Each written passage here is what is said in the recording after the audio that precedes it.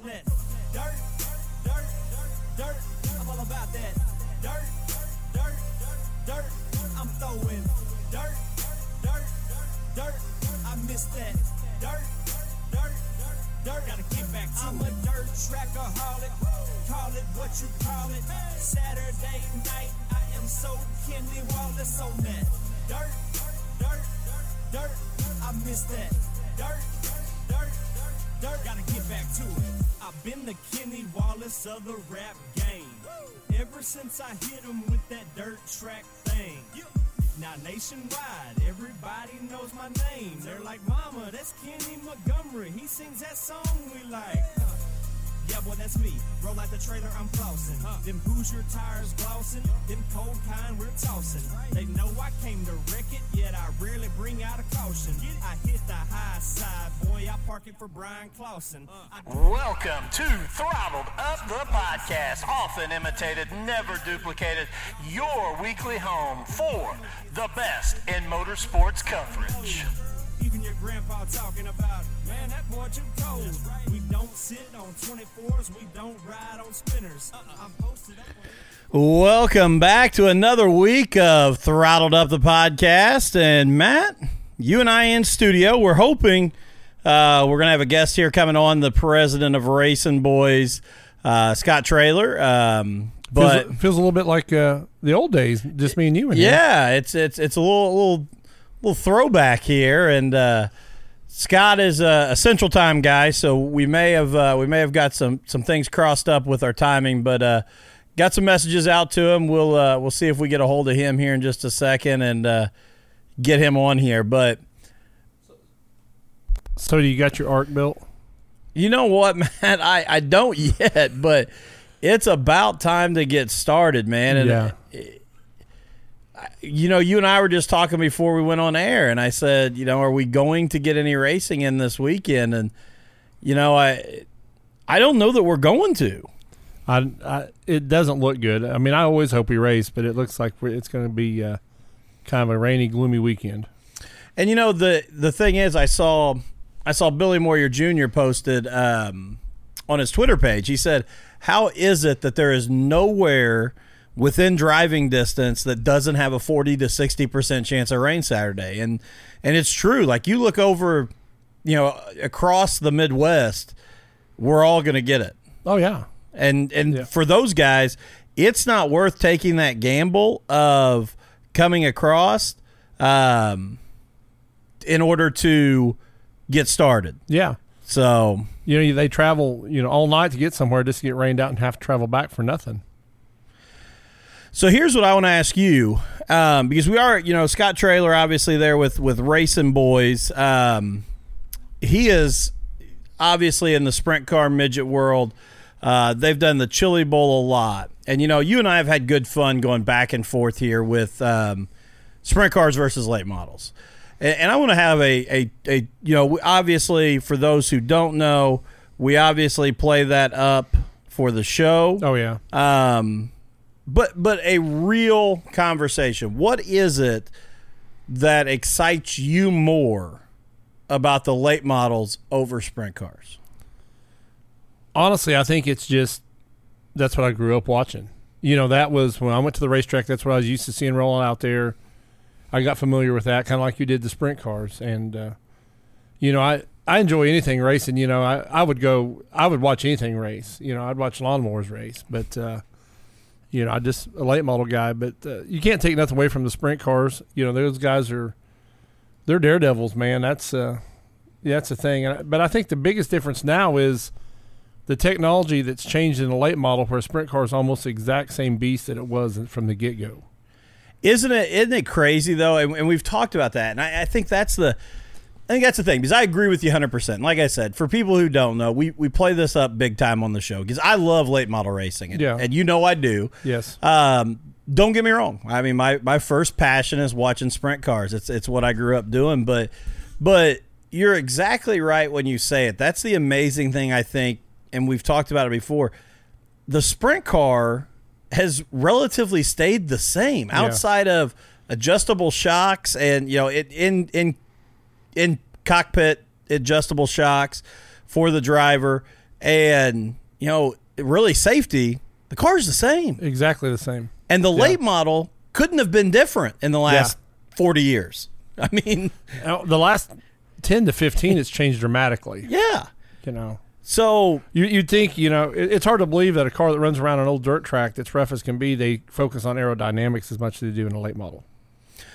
Yeah, and it is. And it's amazing how much it affects a car. Yeah. When it's in traffic and trying to work through those. But I agree with you. I think the biggest thing, and I think people miss the boat with this a lot of times, and I know there is, and it is crazy because there is a true sprint car fan base and there is a true late model fan base.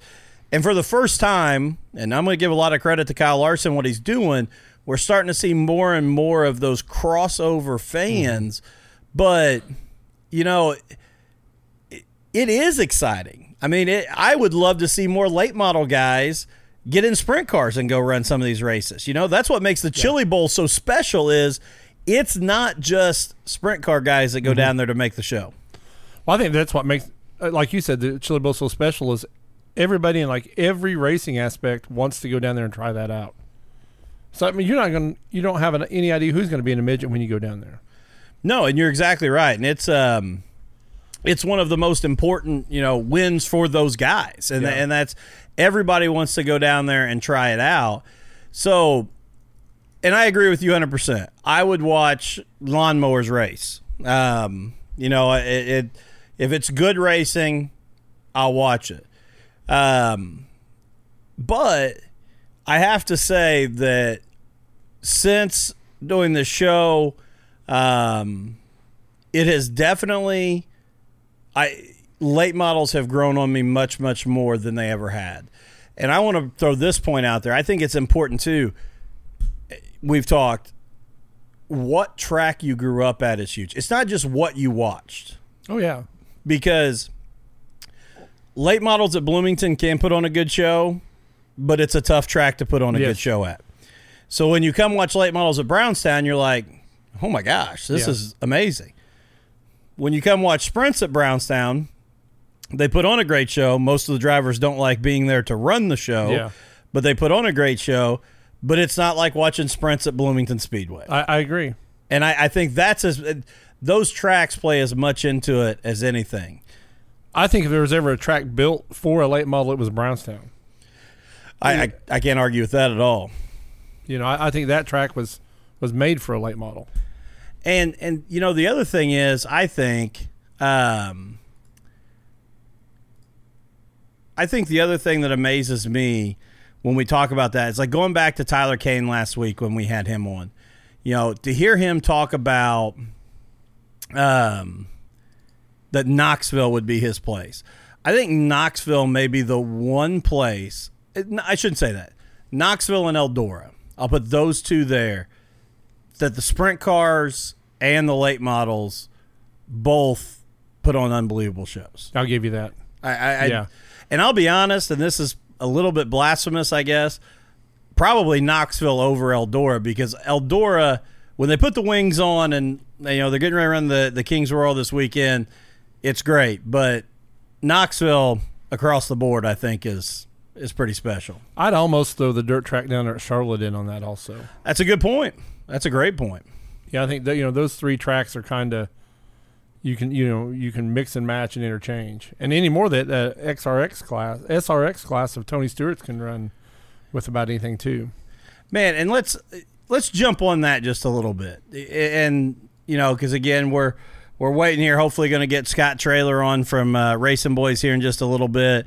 But I think the important thing when we talk about that, and I know there was so much, I don't know what, questions about, I guess would be a good way to put it, questions about Tony Stewart starting this SRX. And I want to say this too.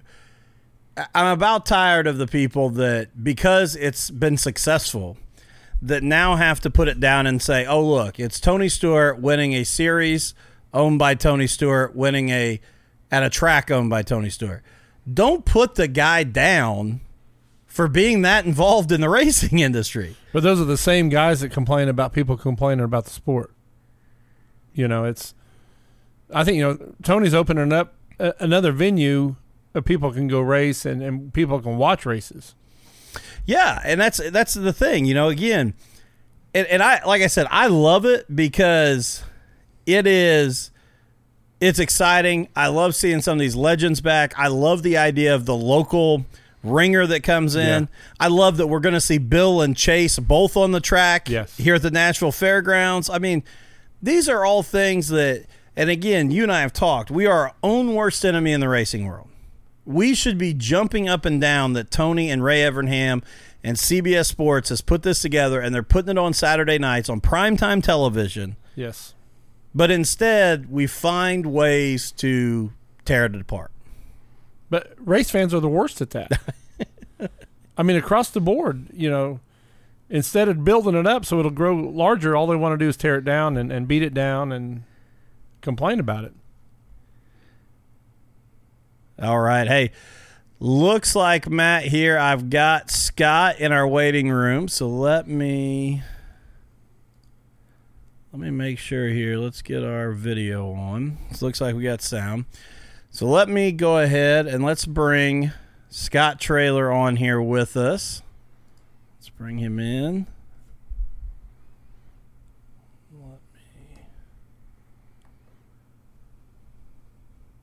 I'm glad you know how to do all that.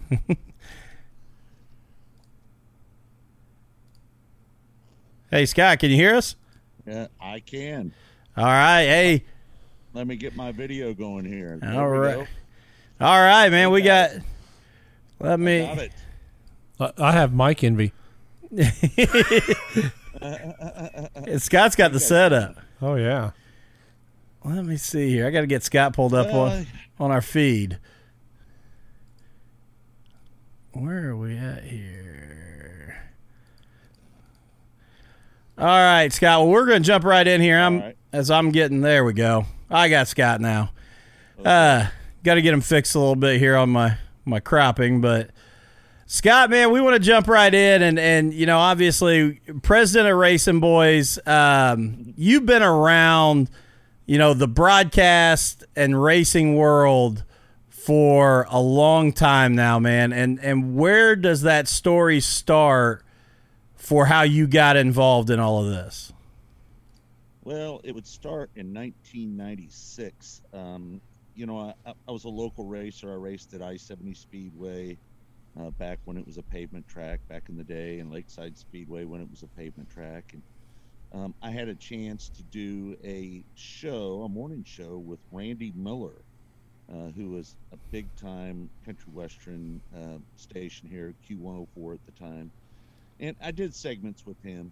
And it kind of rolled into an opportunity. I was a caller one time on a talk show with Kevin Kiesman at Sports Radio 810 WHB. And Kevin, one day after I called in to harass him about not talking about motorsports, because the local sports guys, they never talk about motorsports, right? Never. Oh, never.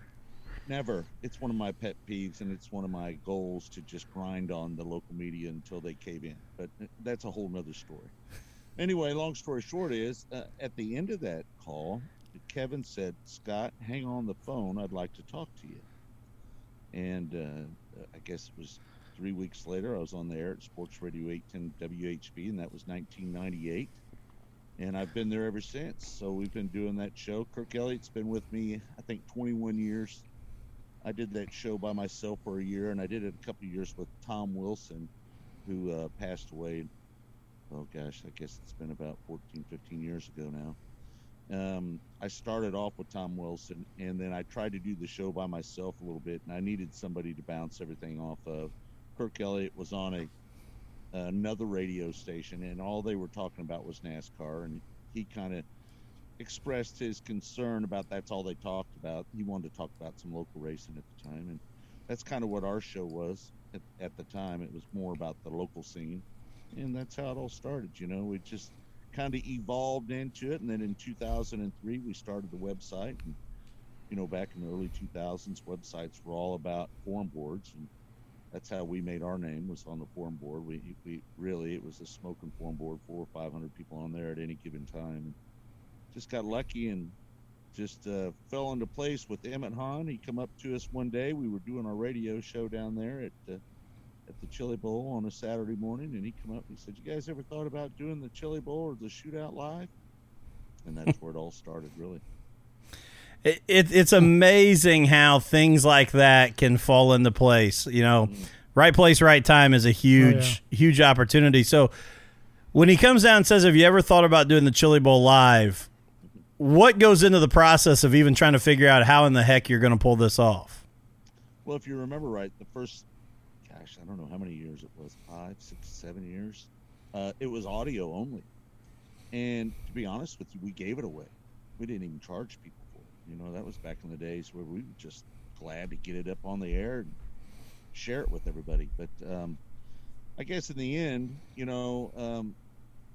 that was pretty simple. And we had somewhere between 7, 8, 9,000 listeners when it was free.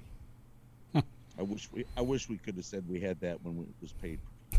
Not the case. As you know the business well. Yes. So anyway, long story short is that another outfit came in and did the shootout.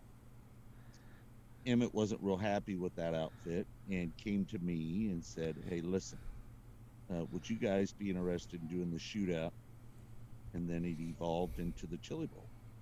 So we were very blessed to do that.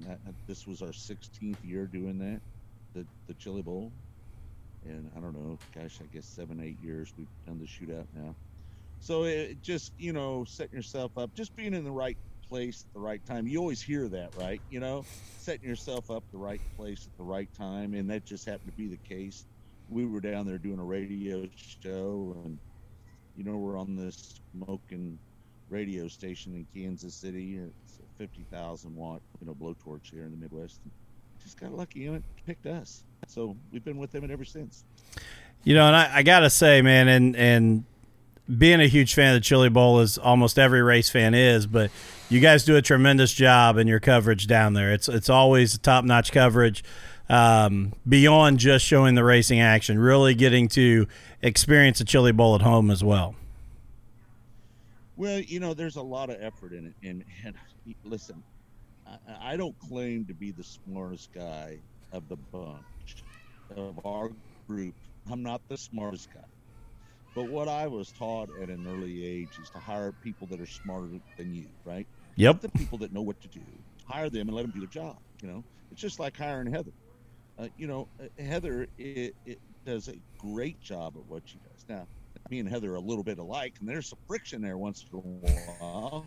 But I love her to death, and to be honest with you, she does an excellent job at what she does, and I couldn't be more happy with what we have right now at Racinboys and everything that's going on. But it's like Roger Hess, he's the producer down there at the Chili Bowl, and all the great cameramen that we hire, because we like to think that we have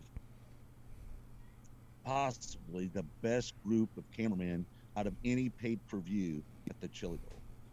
You got Jeff Christensen, Jeff Converse, Steve Mills, Michael Jackson. There's so many great videographers that work for us that we just feel really blessed to have all those guys, and Craig Jensen was one of our guys, and we lost him a few years ago, but man, he was one of the best as well. What kind of learning curve did you have when you went from just audio to the audio video? Did you guys have to totally regroup and try, or how'd that evolve there? Well, let me tell you, listen, if it wasn't for Kirk Elliott, I'd be nowhere, to be honest with you. Kirk Elliott is behind the scenes as important to Racinboys as anybody.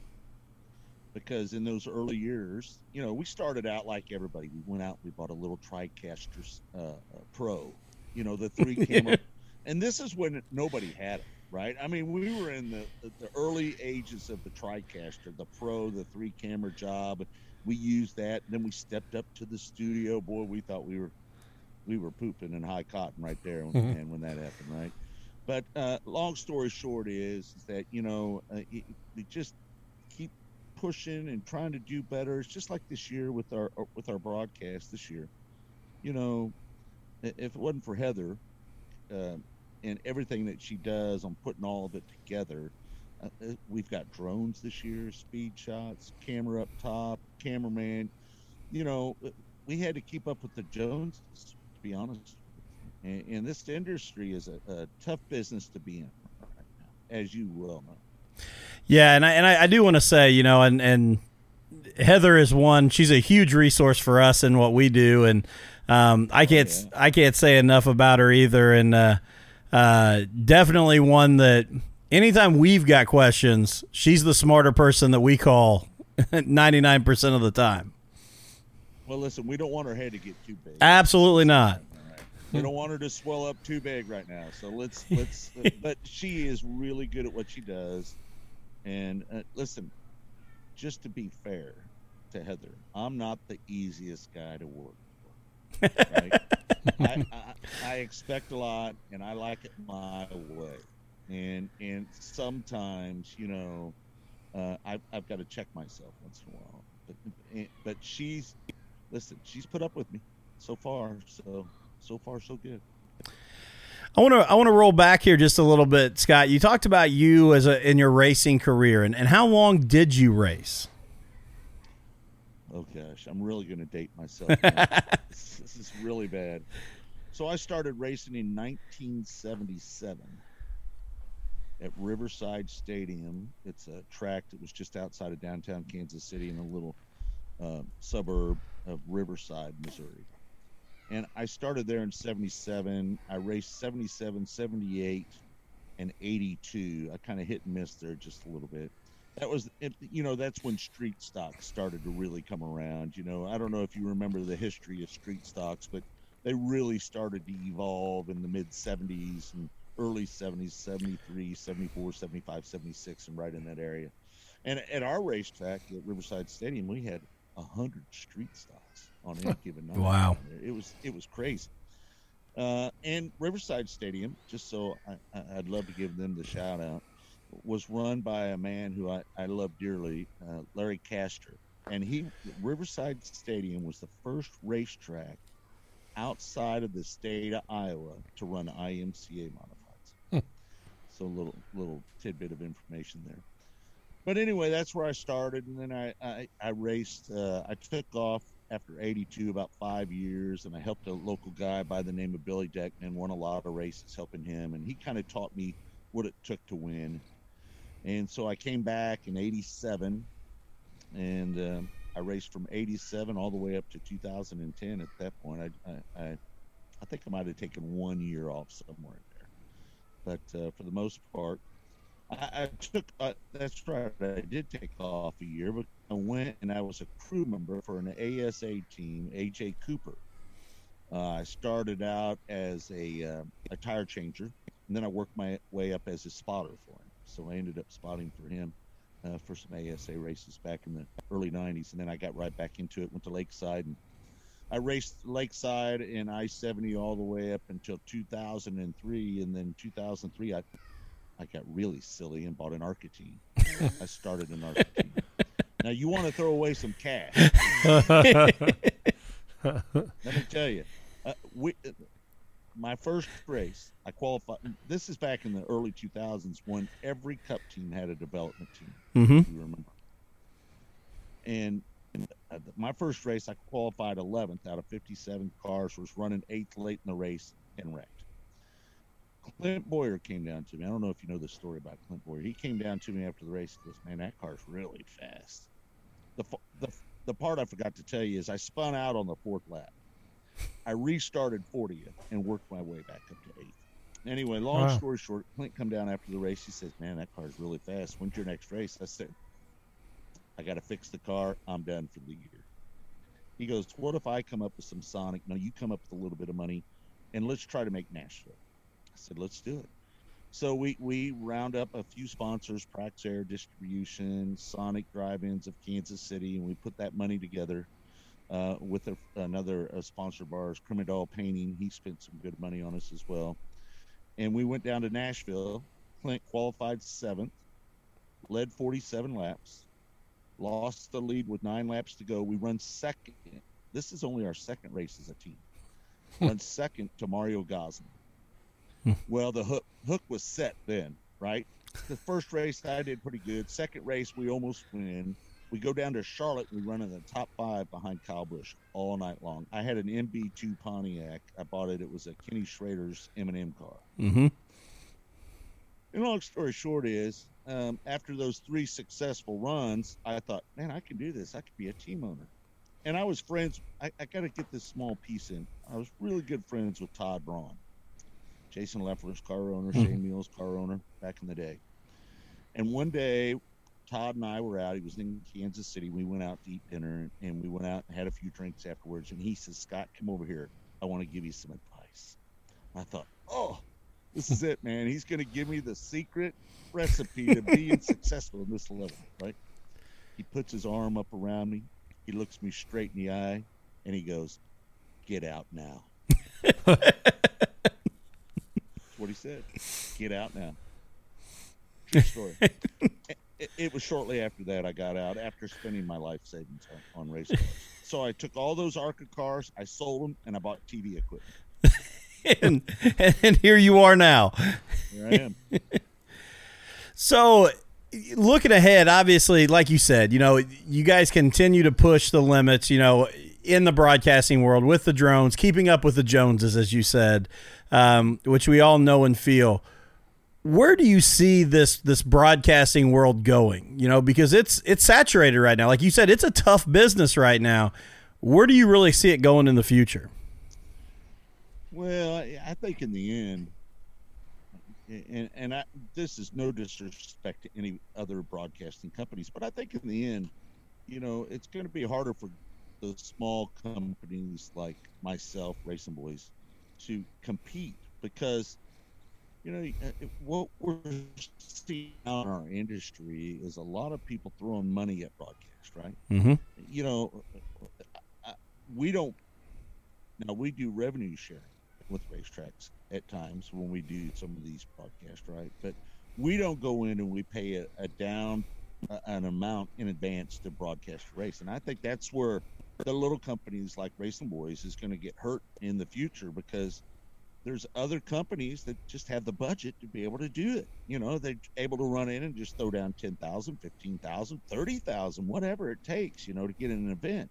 It depends on the magnitude of the event. I mean, how much somebody's going to pay. But, heck, sometimes you get a local promoter. We've talked to local promoters before and it said, hey, we'd like to come out there and do it. What? All right, if you give me $2,000. Well, you can't justify doing a local show and paying $2,000 to do it. You'd be broke in, no time. So I think that's the biggest challenge is just being able to keep up the Joneses. I mean, I'm not saying that we're not up for the task, but, that there's a lot of work involved in trying to do that. And I think something you just said there is so true. And I think it's something that I didn't realize before getting into this industry, but the margins are so thin. When you're talking about, because we do the same thing with Dirt to Media, we offer revenue sharing to the tracks, and people, I think, realize, we always joke that people think it's easy money. We're just making money hand over fist. And when you get to the end of the day and you really break down once you've paid out your employees and you've paid the track and you've covered everything, the margins for actually making anything are really tough. You got to work it really hard to be able to make something. Oh, no doubt. I mean, listen, you could lose your ass real quick one event, right? I mean, it's the truth. We've done it. Everybody's done it. Everybody's went in and went, oh, that wasn't so good, right? We get all these people that that you think, oh, that this event makes sense. Mm-hmm. Then after you do the event, you go, what was I thinking? Yeah, you can get excited about an event beforehand a lot faster than afterwards. Yeah, no, for sure. But it's I think that our industry is as good as it's ever been, though. Right now, I mean, you look at the quality of people like Flo and Dirt Vision, and what they bring to the table. I mean, listen, let's face it. Dirt Vision sets the standards for what we do in our business as far as I'm concerned. This is nothing against Flo, and they're good partners of ours. But let's face it, Brian Dunlap it is as smart as they come in this industry, right? I think when I need to call somebody for advice, usually the first person I call is Brian Dillon, because I think he's just a genius. He can make his own equipment, he can design equipment. The production that Dirt Vision gives us, in my world, I don't think there's anybody even nearly as close as him. I mean, now granted, I think our Chili Bowl broadcast is there, right? Mm-hmm. But that's only one broadcast a year. So other than that, and Flo does a great job with what they do. They've been great partners of ours. The smartest thing Flo ever did was get Michael Rigsby over there. I think that was just a coup, really. Yep. To be able to get him over there, right? And seriously, It is. He to get somebody to pull him away from Dirt on Dirt and to bring him into the fold over there, it couldn't have been it was the smartest thing they've ever done. Yeah, and no matter what the number is, there's always been speculation what the number was to get him there. It was a steal no matter what the number was. I mean, what Rigsby brings to the table is well worth it. Listen, Rigsby ain't going to be panhandling anytime soon. No, that's for sure. 100%. Right. So, Scott, this is the interesting thing to me, too. And we always talk about how the racing bug, once it bites you, it's in you and it's hard to get out of it. But you've been involved in this sport since 1977, as you said earlier. What excites you today? What excites you to see, on the track in the racing industry? A track that's got a top and a bottom and slick in the middle. Listen, if you can give me something on the bottom and something up on the top and give a nice slick center to where a guy can give you a huge slide job, there's nothing that gets me more excited than somebody throwing a right rear at somebody. Listen, I never, all the years that I raced, never drove an open wheel car. Oh, I take that back. I drove a 1200 mini sprint one time, and I ran fifth. And I was so tired at the end, I couldn't even get my helmet on because they didn't have power steering, and I wimped out, really, to be honest with you. But I never drove an open wheel car. But it's so funny that that's where I get my pleasure now, is watching open wheel cars more than anything. Now, most people that know me know that I am a closet pavement guy. A place like Winchester, Salem, the old I-70 Speedway, you want to get me excited, take me to one of those racetracks, because there's nothing better in my mind than a big old half mile with a bunch of banking in it, where it proves where the guys are the bravest. I mean, seriously, at I-70, the guy that was the bravest could get up on the outside of somebody and pass, right? I love that, because a lot of guys just fall in and follow on some of those big tracks like that. So anyway, I'm sorry. I'm just a big kind of Bristol, Salem, Winchester. Unfortunately, I-70 no longer like that. They tore it, they tore the racetrack up and they put that new track in. It's beautiful. Absolutely gorgeous facility. Yeah, I do have to agree with you, and I grew up watching open wheel cars. It's kind of how we open the show here. Matt, my partner here, has always been a late model guy, but in the back, growing up here in Southern Indiana, Salem Speedway has always been one of the most special places that you could go watch racing. And I agree with you 100% when you talk about that. The guts that guys have to go around that place the way they do is unbelievable, getting a chance to watch them. Well, no doubt. Did you ever go to the I-70 Speedway, Matt? Did you? No, I never made it over there. Yeah. Well, it was 28-degree banking. If I'm not mistaken, I think it's a tad bigger than Salem and Winchester. Do you know the size? Because I-70 was .566. Do you know? I don't know the exact. I don't know the exact size. I don't know exactly. And they don't have a dog leg down the back straightaway like I-70 had. No, they don't. No. Well, I suggest you go back and you look at a video that we put together of I-70 Speedway. It was in the 90s, and a guy filmed a lot of races there. And he gave me the video, and I went through there and I took all the wrecks out of it. And it's a decade of carnage. And just go look at that I-70 video, and I promise you, after you watch it, you'll think that no less than 7, 8, 9 people died. Nobody ever died. It's a miracle, really, to be honest with you. And Scott, when we turn to some of these drivers, obviously a lot of excitement right now around racing. I think that it's on the upswing, especially the local stuff. But who are some of these drivers that you're getting the chance to see that really are exciting you about the future?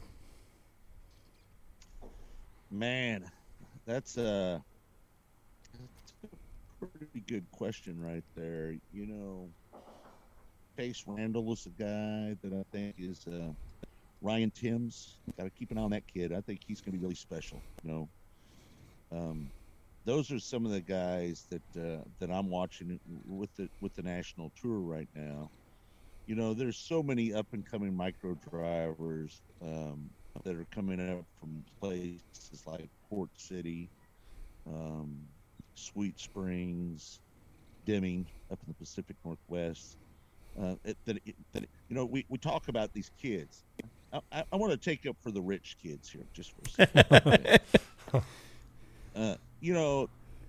I think the rich kids, they get a lot of flack because their daddy buys their way into a ride. But let's face it, a lot of these rich kids are outstanding race car drivers. And they're only blessed to have their parents that have money, right? I'll never forget one time, Tony Bruce Jr., I'll tell you, he told me the story. I won't tell you who he was talking about. But this one kid, he was a rich kid, and he showed his butt one night. Tony Bruce Jr. looked at me, and he goes, those are the kind of kids that give rich kids a bad name. And it's true, because there is a lot of really good, wealthy kids that are really great drivers, Ryan Timms. They can buy anything they want. They've got a whole crew of people. They've got a midget one place. They got a 360 sprint car here. They can do whatever they want, right? And they can hire 2 or 3 crew chiefs if they want. They got everything, the resources and everything they need. I'm not going to hate on the kid. Look how talented he is, how well he runs. So I just kind of want to take up for some of the spoiled rich kids out there. They're not all bad kids, and they're not all spoiled and just given a good car and going fast. Some of them are really good drivers. But that's a really interesting perspective that I don't think we ever really talk about. In other sports, you don't get that hatred of those kids coming up. Like when you talk about Peyton Manning being Archie Manning's son, they didn't hate on him because, well, you had wealth, or Ken Griffey Jr. coming up under Ken Griffey. There was never that hatred of where you come from. But you're exactly right. In motorsports, if you're the rich kid, it's looked at as you've had everything paved your way. That's called jealousy. Yeah, exactly, Matt. You nailed it right there. That is nothing but jealousy. And I think some people just need to get over the whole rich kid thing. Listen, I'm just wish that I could have been a spoiled rich kid. Don't we all? That's what I was going to say. Instead of being a poor white kid. That's all I was. I was just a poor kid that didn't have anything. And I remember that just like, hey, man, if I'm going to race, I'm going to have to figure out how to buy my own race car. My first race car had $200 in it. My second race car, I bought it race ready, 1978, for $275. Wow. Straight up, that's the honest God truth. And it was painted, and it was number 160. My dear friend Jim Penny owned that race car. He was the 1965 Jalopy champion at Ascot Park. Great friend of mine, passed away many years ago. Great racing historian. And I bought this car from him. He knew I didn't have any money, so he basically gave it to me for $275. I took it home. I painted over the zero, and I was 16 for the rest of my life almost. That's amazing. To think about your whole timeline there, from a $275 race ready car to an ARCA team. The bills changed a lot over those years. Let me tell you, I put 2 ARCA cars in one race out of Kansas Speedway. JJ Sonnevelt, one of my dear friends, my crew chief for so many years with my local program. And I put him in a car, and I blew up in that race. My motor, I was running in the top 10, blew up. JJ was running in the top 10. He crashed. He crashed before I blew up. I came around, the yellow comes out. I come around, and I look up, and there's my car in a wad up in the wall. And that made me sick. So then I came back around, and I ended up blowing up my motor running in the top 10. And then at the end of the race, I went to pay my tire bill. It was $12,000. Oh, my gosh. Oh, my gosh. Tire bill. Wow. Wow. You want to spend some money? Get an ARCA car. Let me tell you that race where we ran second with Boyer. Mm-hmm. Ran second. I spent $33,000 to run that race. Second place paid $7,500. It only paid $12,000 to win. That's not still not changed though. That's still the way racing is. The math's never good. Yeah. Right. But you know, if you would have bought media equipment instead of buying ARCA cars, you'd be as big as ESPN right now, man. No, I would have had to do that probably. What was ESPN come on? 1979. I think. Yeah, I think so. Yeah, I think it was 79. Yeah. Yeah. But I like to think that we were one of the first people to do it. Hey, and I want to give a shout out to Greg Stevens, the captain. He's in a pretty tough battle right now. He is definitely one of the pioneers of our sport for sure. Scott, I want to ask you this too, man. You've been all over the place, broadcasted at tracks all over the United States. What's the track that's out there that you've not broadcast at yet that's that bucket list track you'd love to get the chance to? Gosh, I don't know. I think I've been to all the great racetracks. I can't think of one racetrack that I really just am dying to go see race. I think I've been to so many of the great dirt tracks around the country. Gosh, I can't think of one. I'm sorry. That's I can't. You know what? I will say this: if there was a track, I haven't been to Salem. There you go. So if I was going to say any place. Are they racing at Winchester still? I can't answer that. I'm not sure. I'm not sure either. One of those two tracks would be a bucket list track. Yeah, for sure. Because they're so much like I-70. They bring back fond memories. I think I won 20-some races. The super truck, I held the track record at I-70 for a little while. And I love those kind of racetracks. Man, it's just nothing like a high bank asphalt racetrack. I agree 110% on that one. Scott, I want to say this, man, before we let you go. First of all, I can't tell you how much I appreciate you taking the time out of your day to come on the show. And another token of appreciation, man, you guys upgraded trailers this year and got you a new Racinboys production trailer, and were kind enough to sell us your previous production trailer. And Ryan Bowling and myself say almost weekly that's the best purchase we've ever made. So I want to extend my thanks to you for offering that to us. Well, let me tell you something. I appreciate you running that thing around with Racinboys. Anytime there's problems, we just tell them we're Racinboys. Yeah. If there's any kind of issues, I don't know. Just contact Scott at Racinboys. He'll be your contact. Yeah. Right. But listen, I appreciate you guys having me on. It's anytime. Listen, you guys are doing what it takes to keep this industry alive, and podcasts like this. I think that's going to be my future. I kind of leaked it out a little bit last week on our radio show that we do on Saturday mornings, that I think a 2-hour daily podcast is in my future, coming up in the near future. So that sounds pretty amazing. Pretty cool. I can promise you this: you'll have 2 listeners right here once you get it going. Definitely. I appreciate it, guys. Hey, thanks, Scott, man. We appreciate you. All right, guys. See you later. All right.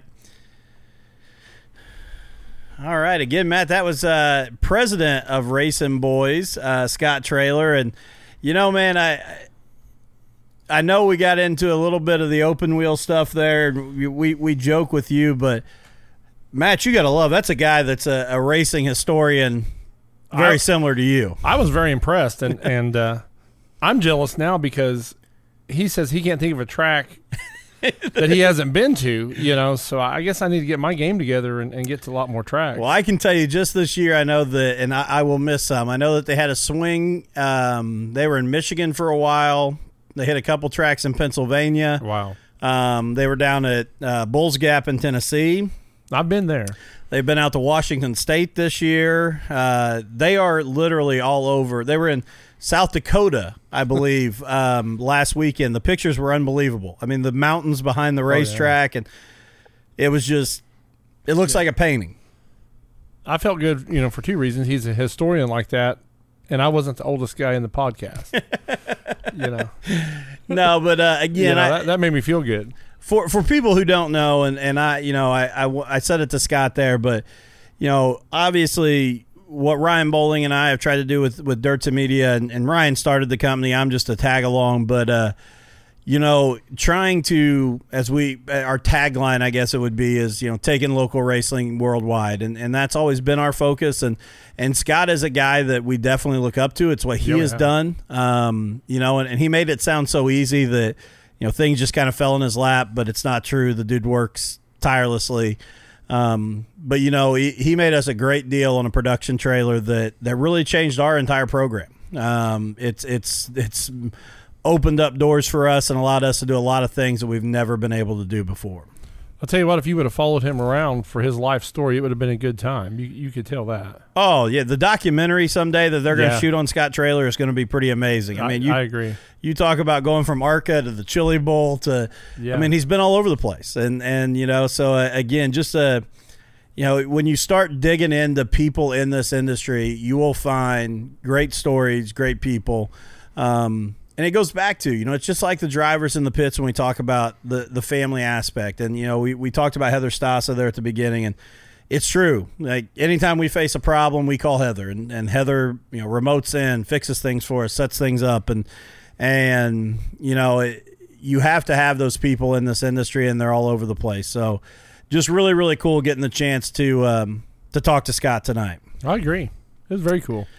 I didn't have a lot to say on the media side because that's your guys' thing, but it's interesting to listen to his story. I mean, that was awesome. Yeah, it blows me away. I'm sitting here thinking right now of trying to go buy an ARCA team, and the thought of that. I'm thinking about a $12,500 tire bill at the end of the day. Yeah. That makes me sick to my stomach. So Matt, obviously it doesn't look like Mother Nature's going to play well, but fingers crossed, we're holding out it does. Looking ahead to the weekend here, local weekly racing planned for Thunder Valley Raceway Park on Friday night. You can catch all that action live with your VIP subscription on dirttomedia.tv. And then turn around on Saturday night. It is the Bobby Wilson Memorial. I don't know what it is about the Bobby Wilson Memorial and rain. We were rained out earlier this summer. Rescheduled here for this Saturday, looking like rain again, but an exciting race. I'm really, really ready to see that race brought over to Brownstown and see what can be done with it. And then on Sunday, our Indiana Pro Late Model guys will be headed up to Circle City for another travel show and turning right back around and traveling again next Friday. Yes, to Paragon. So a lot of racing coming up here in the next couple of weeks. Hopefully Mother Nature plays kind. But man, looking at the forecast, it doesn't look strong. No, it's going to be kind of scary, I think. So, yeah, like I said, get that ARC built, man. Yeah. We may have boat races, and the regatta was just a couple weekends ago. I don't know what boats are left around. We might run those at Brownstown. So might have to run something. But Matt, looking ahead, here at the midway point, just to take a chance here real quick before we jump off and reflect, what has been that standout story or storyline from this season of racing that's just been to you like, man? I really don't know. There's been a lot of little stories there. So I'm going to jump out and I'm going to say, I think the storyline for me is the early dominance of Tyler Neal. And I think we all knew everybody else would catch up and start challenging him. But, there's no doubt you could see the talent he had, especially towards the close of last year. But to come out 6 out of the first 8, at different tracks, do it in different fashions, that to me is the storyline of the year. But just to bring it all back into perspective, it's only a 50-point gap between first and second with Steve Peden. So it's going to be a lot of excitement down the stretch here as well. I think it's going to get closer because I think Shelby and Raymond both have another win, and then before the season's out. So, you definitely can't rule those two guys out. And I'm going to say there's probably 2 wins out of guys that haven't won a race yet either. That's what I was getting ready to say. There's a few dark horses. Tyler Kane, Tyler Collins, a Zach Burton. There are some guys back there in the pack that I could see picking up a win, that could shake up the points as well. Well, if you remember, near the end of the year last year, Tyler and Isley ended up in a crate. That is true. And, who might just show up one night and shake the whole thing up.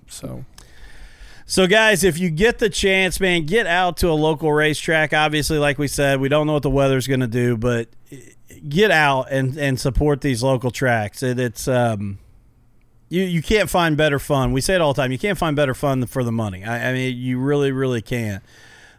So, hands down, excited about going forward next week. You want to let everybody know who our guest is going to be on next week? It's going to be Grant Simpson.